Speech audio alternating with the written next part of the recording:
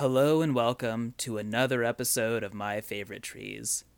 My name is Thomas and I love trees. Find your happy place, wherever that is. Maybe your happy place is with certain people, friends or family.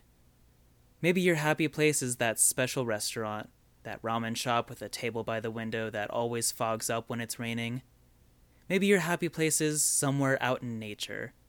A quiet forest surrounded by life, a mountaintop with the most expansive views. For a lot of you, your happy place is going to be on a beach somewhere. Sweeping white sands, turquoise blue waters, the tide gently lapping at your toes. This serene sea scene is incomplete, though, without slender, stretching palm trees bobbing their fronds in that salty breeze. And not just any palm trees. There's 2,600 species of palm trees, but I bet you're picturing just one species in particular, the coconut tree. The coconut tree is synonymous with a tropical getaway, an exotic summer paradise. It's October now. For some folks around the northern hemisphere, it's already peak autumn. For others, fall is likely just around the corner. As much as I love fall, I know there are those who wish it could be summer 365 days a year. This episode is for those people. Get comfortable, find a spot where you can lay down and close your eyes as you prepare for my chillest episode yet. And if you fall asleep, that's okay. I hope you get the rest you deserve. We're going to capture those warm vibes one more time as we learn the history of this iconic feature of Island Time.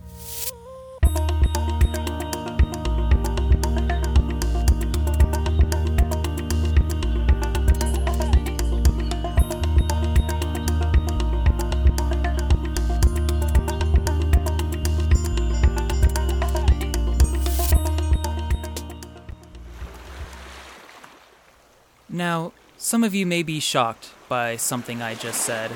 I know in my head when I think of palm trees, my mind defaults to coconut trees. But you heard me right, there's only one species of coconut tree amongst 2,600 other palm tree species. That's the first testament to how influential this tree is. All these palm trees can be found in the palm tree plant family Ericaceae. There's a lot of diversity in this palm tree family. For those of us in the US, we're going to find palm trees most easily in the states of Florida and California. At a glance, these trees may all look pretty similar, but if you take a second to get a closer look, you'll notice some differences. Overall form, what the trunk looks like, how the palm fronds are shaped. It would definitely be difficult to remember all of them, but you can at least tell that they're different. Of all the palm trees aside from the coconut, the most culturally influential is the date palm. Dates are a historically significant food source, and anytime palm fronds are mentioned in Judeo-Christian lore, they're talking about the date specifically. Within the palm family, we find the lonely little genus called Cocos. Within that genus is a single species, Cocos nucifera. The genus name Cocos, as well as the cocoa part of coconut, actually comes from an old Portuguese word meaning head or face. It got this name from the fact that coconuts have those 3 holes in the husk that make it look like it has 2 eyes and a mouth. This is, of course, a more modern name. The various island populations who have known this tree long before the white man showed up called it all sorts of names. Most of those names reference the fact that it looks like it has a face, or it references all the ways the coconut provides for them. That species name Nucifera comes from Latin roots meaning nut-bearing, which also caps off the coconut, common name. It's the nut with a face on it. This brings up a good question. What kind of fruit is a coconut? Well, I can tell you it's not a nut. Scientifically, it is classified as a drupe, which in layman terms is a stone fruit, like a peach or a cherry. Slow down there, Thomas. This looks nothing like either of those fruits. Let me lay out some anatomy for you. The fleshy exterior that we eat off of peaches or cherries is the outside of the coconut that we can see. When the coconut is unripe, it's green and smooth, but it turns brown and hairy when it's fully ripe. I used to think that those were 2 different kinds of coconut, but not so. Take your coconut and chop into it with a machete. You'll find a hard shell and then an open cavity on the inside. For those unripe green coconuts, the cavity is filled with water, and on the ripe brown ones you'll find this white, meaty substance. And you might be thinking, where's the seed? That hard shell you crack through is the outside of the seed. That good stuff in the cavity is the nutritious material that feeds the plant embryo, unless it feeds us first, that is. So I guess that all makes sense, and now we have a little better understanding of what a coconut is. But what about the rest of the tree? That palm tree trunk looks nothing like the temperate zone trees we're familiar with, like oaks or maples. And that's because palm trees are closer in evolution to the grass in our front yard than the trees that shade our house. All those forest trees just got so busy forming these complex and diverse structures with branches and whatnot. Meanwhile, the coconut tree just stayed by the water, kept it simple. And that's a key point of distinction. Stems of trees usually have multiple development points, terminal buds at the tip and axillary buds growing outwards. Instead of all this, coconuts just have one terminal bud right at the very top. Get this, that single point of growth, it's called the cabbage. But it's because of the lack of axillary buds that these trees don't have branches or even much taper. Just a consistent stem from ground to that floppy green top. Let's talk about that floppy green top. When the leaves are young, they're actually whole leaves, but as they mature, they become dissected to the point of being compound, made up of a ton of thin-bladed leaflets. There's actually as many as 200 to 250 leaflets per coconut palm frond. It's what gives those leaves a more feathery appearance. They got a real nice wind sway. Coconut trees will sprout around 13 new leaves each year. They'll hold on to around 30 to 40 leaves at a time, but then they'll drop a batch down every 3 years and keep on regenerating. Those dropped fronds will leave behind a permanent scar. You may notice a cluster of dark bumps under the crown of the tree. This is actually a good way of telling the age of a coconut tree, because this tree doesn't form tree rings. And why would it? Its growing season never ends. All you gotta do is count the scars, divide by 13, that'll get you close enough. Coconut tree science is too chill to be overbearingly exact. And we can't forget those flowers. That's where coconuts get their start. The flower structure on a coconut tree is called a spadix, but I doubt that means anything to you, because it doesn't to me. A spadix is a cluster of corn-yellow spikes. To be entirely honest, when a coconut tree is flowering, it looks like someone with blonde hair decided to get dreadlocks. I wouldn't be surprised if the first person to get dreadlocks saw the coconut flowers and thought, yeah. Where do we find coconut trees? Right now they're synonymous with beaches wherever beaches are warm, but it wasn't always that way. The short answer for its origin is the Indian coast and Southeast Asia, but that's no fun. Typically tree seeds are dispersed by the wind, the birds, or other animals. But the coconut's too chill to bother anyone. She just rides the waves. It's a very rare adaptation called hydrochory, otherwise known as ocean dispersal. The coconut can float on for 110 days before needing soil, and while that'll get you pretty far, it's not quite long enough to make it to every beach in the world. Just like me, the coconut loves to travel. But at some point, they need the help of people. And once humans got involved in their dispersal, their journey got a whole lot bigger.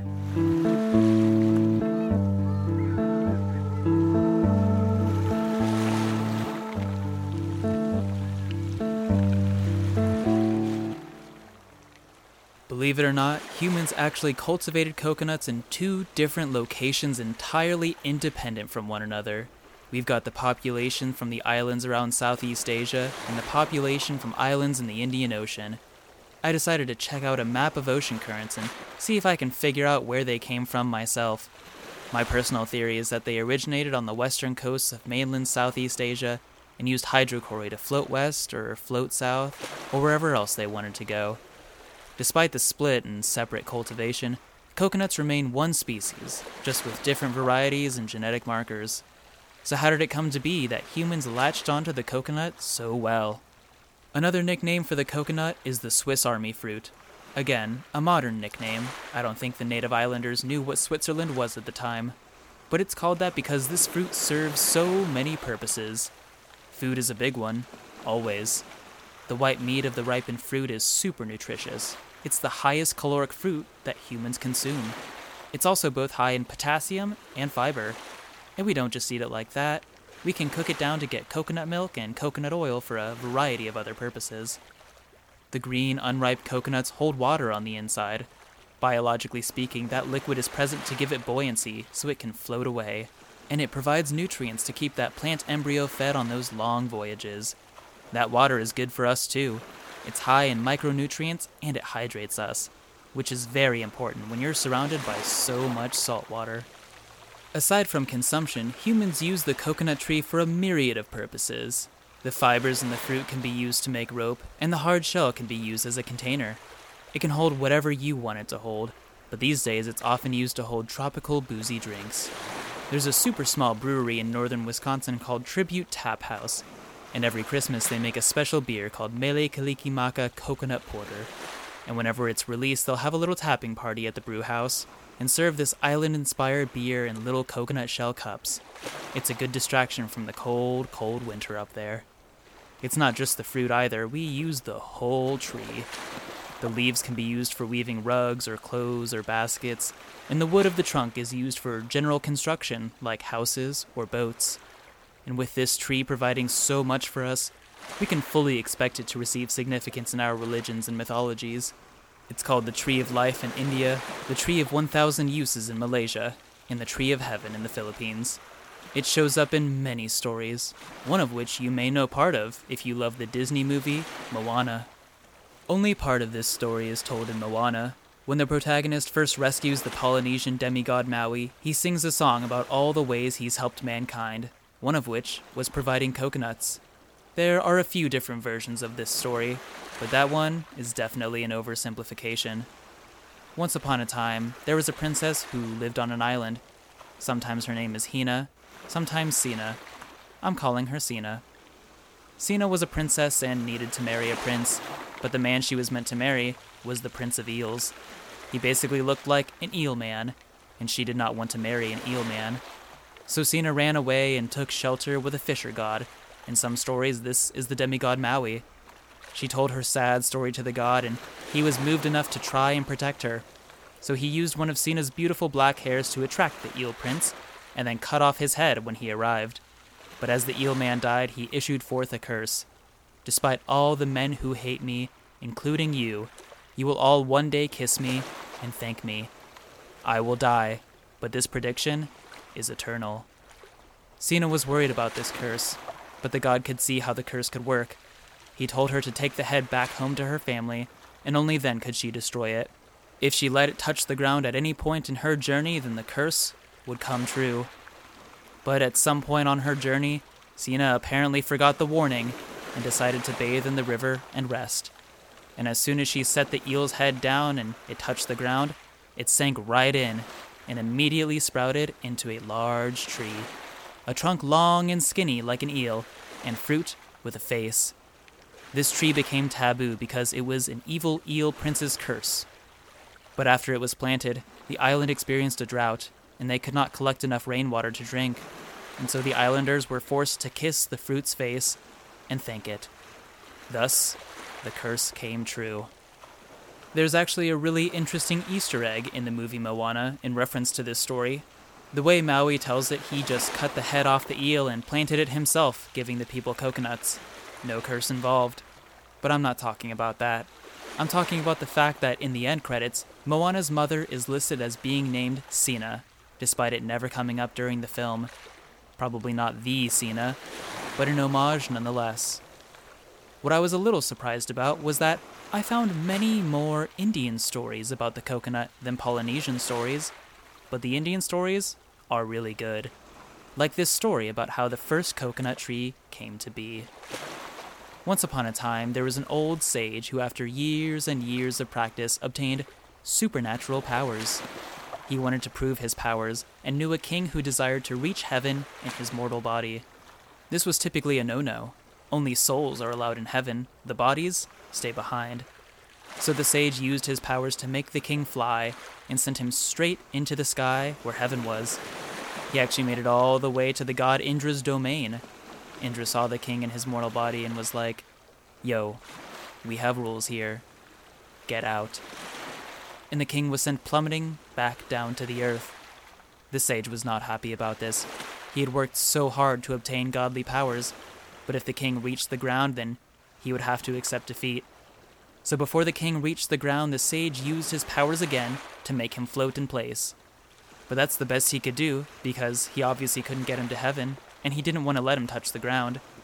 So he stuck him right there, and found a tall, skinny pole to prop him up in the sky.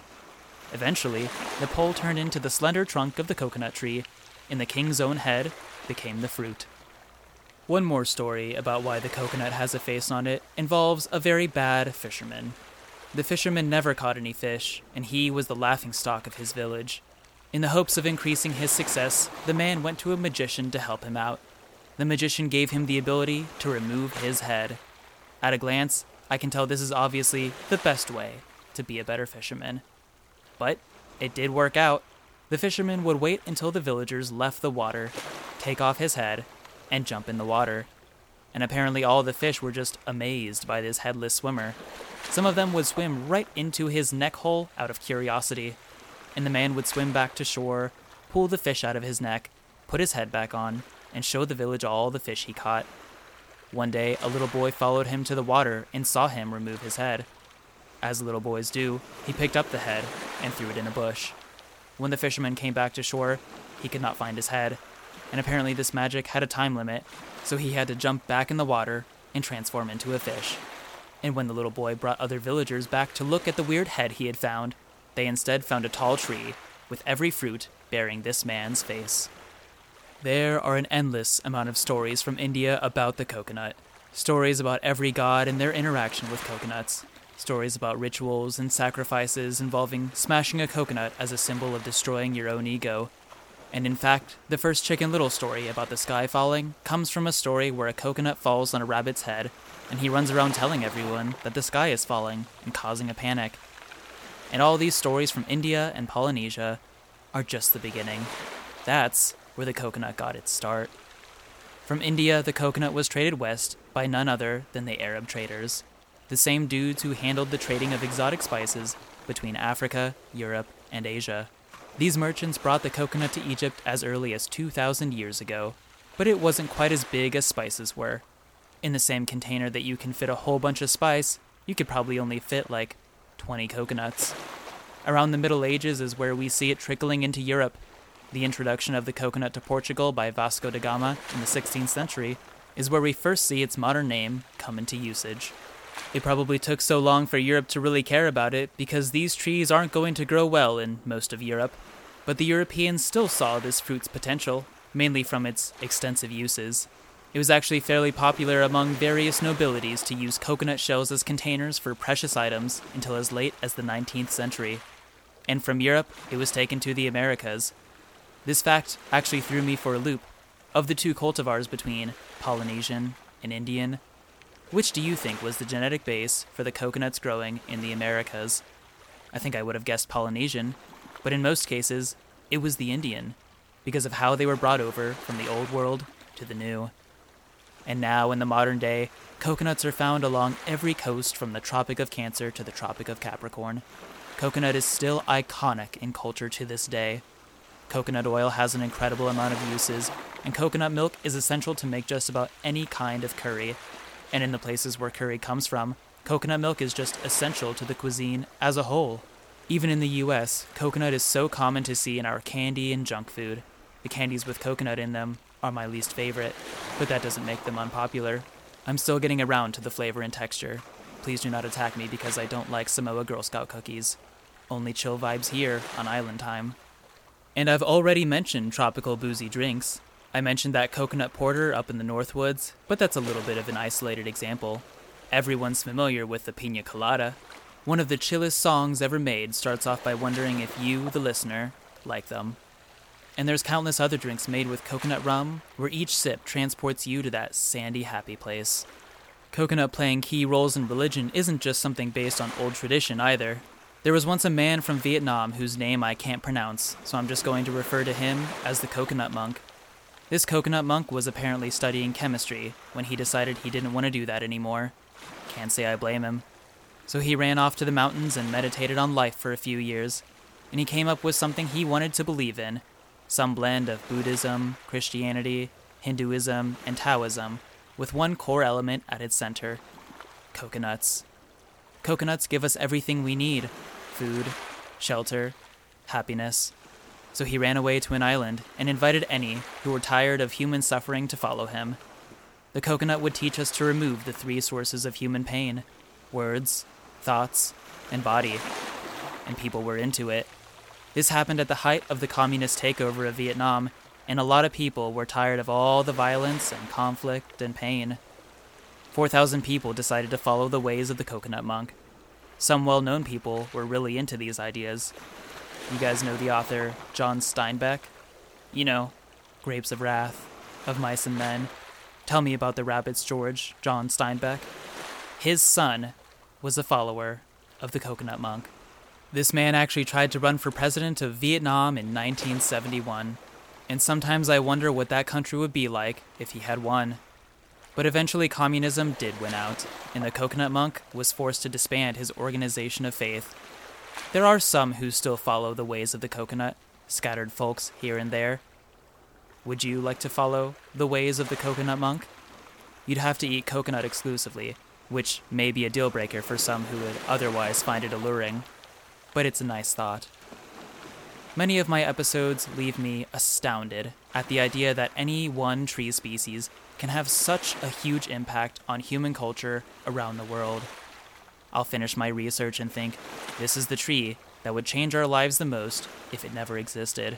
This tree is a quantifiable part of who we are. I feel that way again with the coconut. It's just unbelievable how trees keep doing this to me. Hold on to the chill vibes that coconuts give us for as long as you can. Let summer last just a little bit longer. In 2 weeks, we'll be accepting that the fall season is finally upon us. On October 19th, I'll be closing out my fruit tree series with the apple tree. We'll be talking about where this absolutely iconic fruit comes from, why there's so many different kinds of apples, and what makes apple pie so gosh darn American. Until then, take it easy.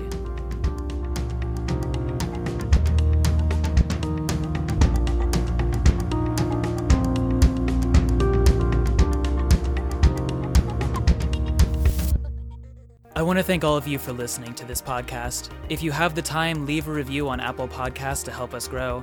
The music is by Academy Garden. You can find more of their stuff on Spotify, iTunes, SoundCloud, Bandcamp. Wherever good music exists, they are there. My cover art is by Brittany Burnett. Find her incredible photography on Instagram at BoomerangBrit. Find me on Twitter and Facebook at My Favorite Trees, and get updates on future episodes and extra goodies. If you'd like to thank me back, you can do so by donating to your favorite sustainable organization, some of which are listed on my website, mftpodcast.com. Now, go find a tree that you love and give it a hug.